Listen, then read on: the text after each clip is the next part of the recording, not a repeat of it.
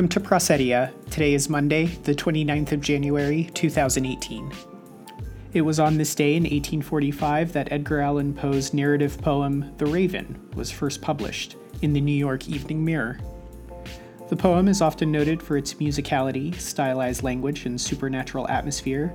It tells of a talking raven's mysterious visit to a distraught lover, tracing the man's slow fall into madness.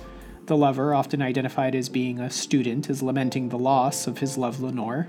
Sitting on a bust of Pallas, the raven seems to further instigate his distress with the constant repetition of the word nevermore. The poem makes use of folk, mythological, religious, and classical references. Poe claimed to have written the poem logically and methodically, intending to create a poem that would appeal to both critical and popular tastes. He later explained this in an essay, The Philosophy of Composition. Publication of the poem made Poe popular in his lifetime, although it did not bring him much financial success. The poem was soon reprinted, parodied, and illustrated. Critical opinion is divided as to the poem's literary status, but nevertheless, it remains one of the most famous poems ever written. And it's the birthday of the man who said, "Comedy is serious business," actor W.C. Fields, born in Darby, Pennsylvania, 1880. He wrote screenplays including The Bank Dick, Never Give a Sucker an Even Break, and You Can't Cheat an Honest Man. As a child, he had run away from home, he stole to survive, got into a lot of fistfights, and was arrested often. He was a fabulously skilled juggler, and at 14, he honed his juggling act and joined a carnival. He went from juggling to doing a witty comedic routine, and then to acting in films. He toured quite a bit, and the more famous he became, the more he drank. When he was filming movies, he kept a flask of mixed martinis near at hand, and often referred to it as his pineapple juice. He often quipped about his own drinking, saying things like, "Once, during Prohibition, I was forced to live for days on nothing but food and water."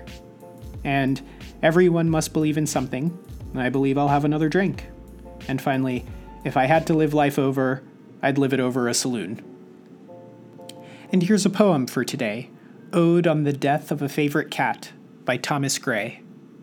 'Twas on a lofty vase's side where China's gayest art had dyed the azure flowers that blow.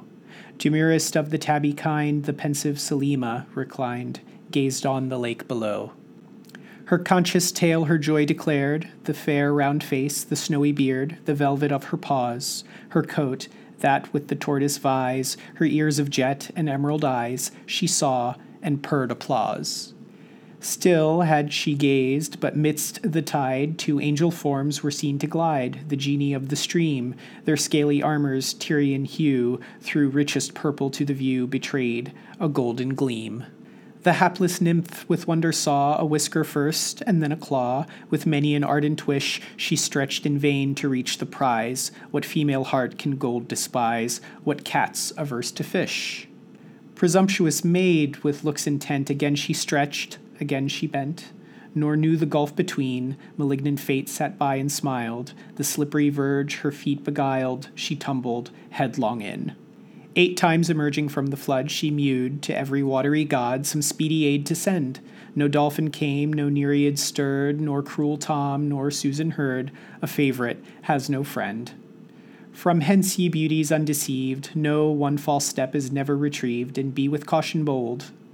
Not all that tempts your wandering eyes and heedless hearts is lawful prize, nor all that glisters gold.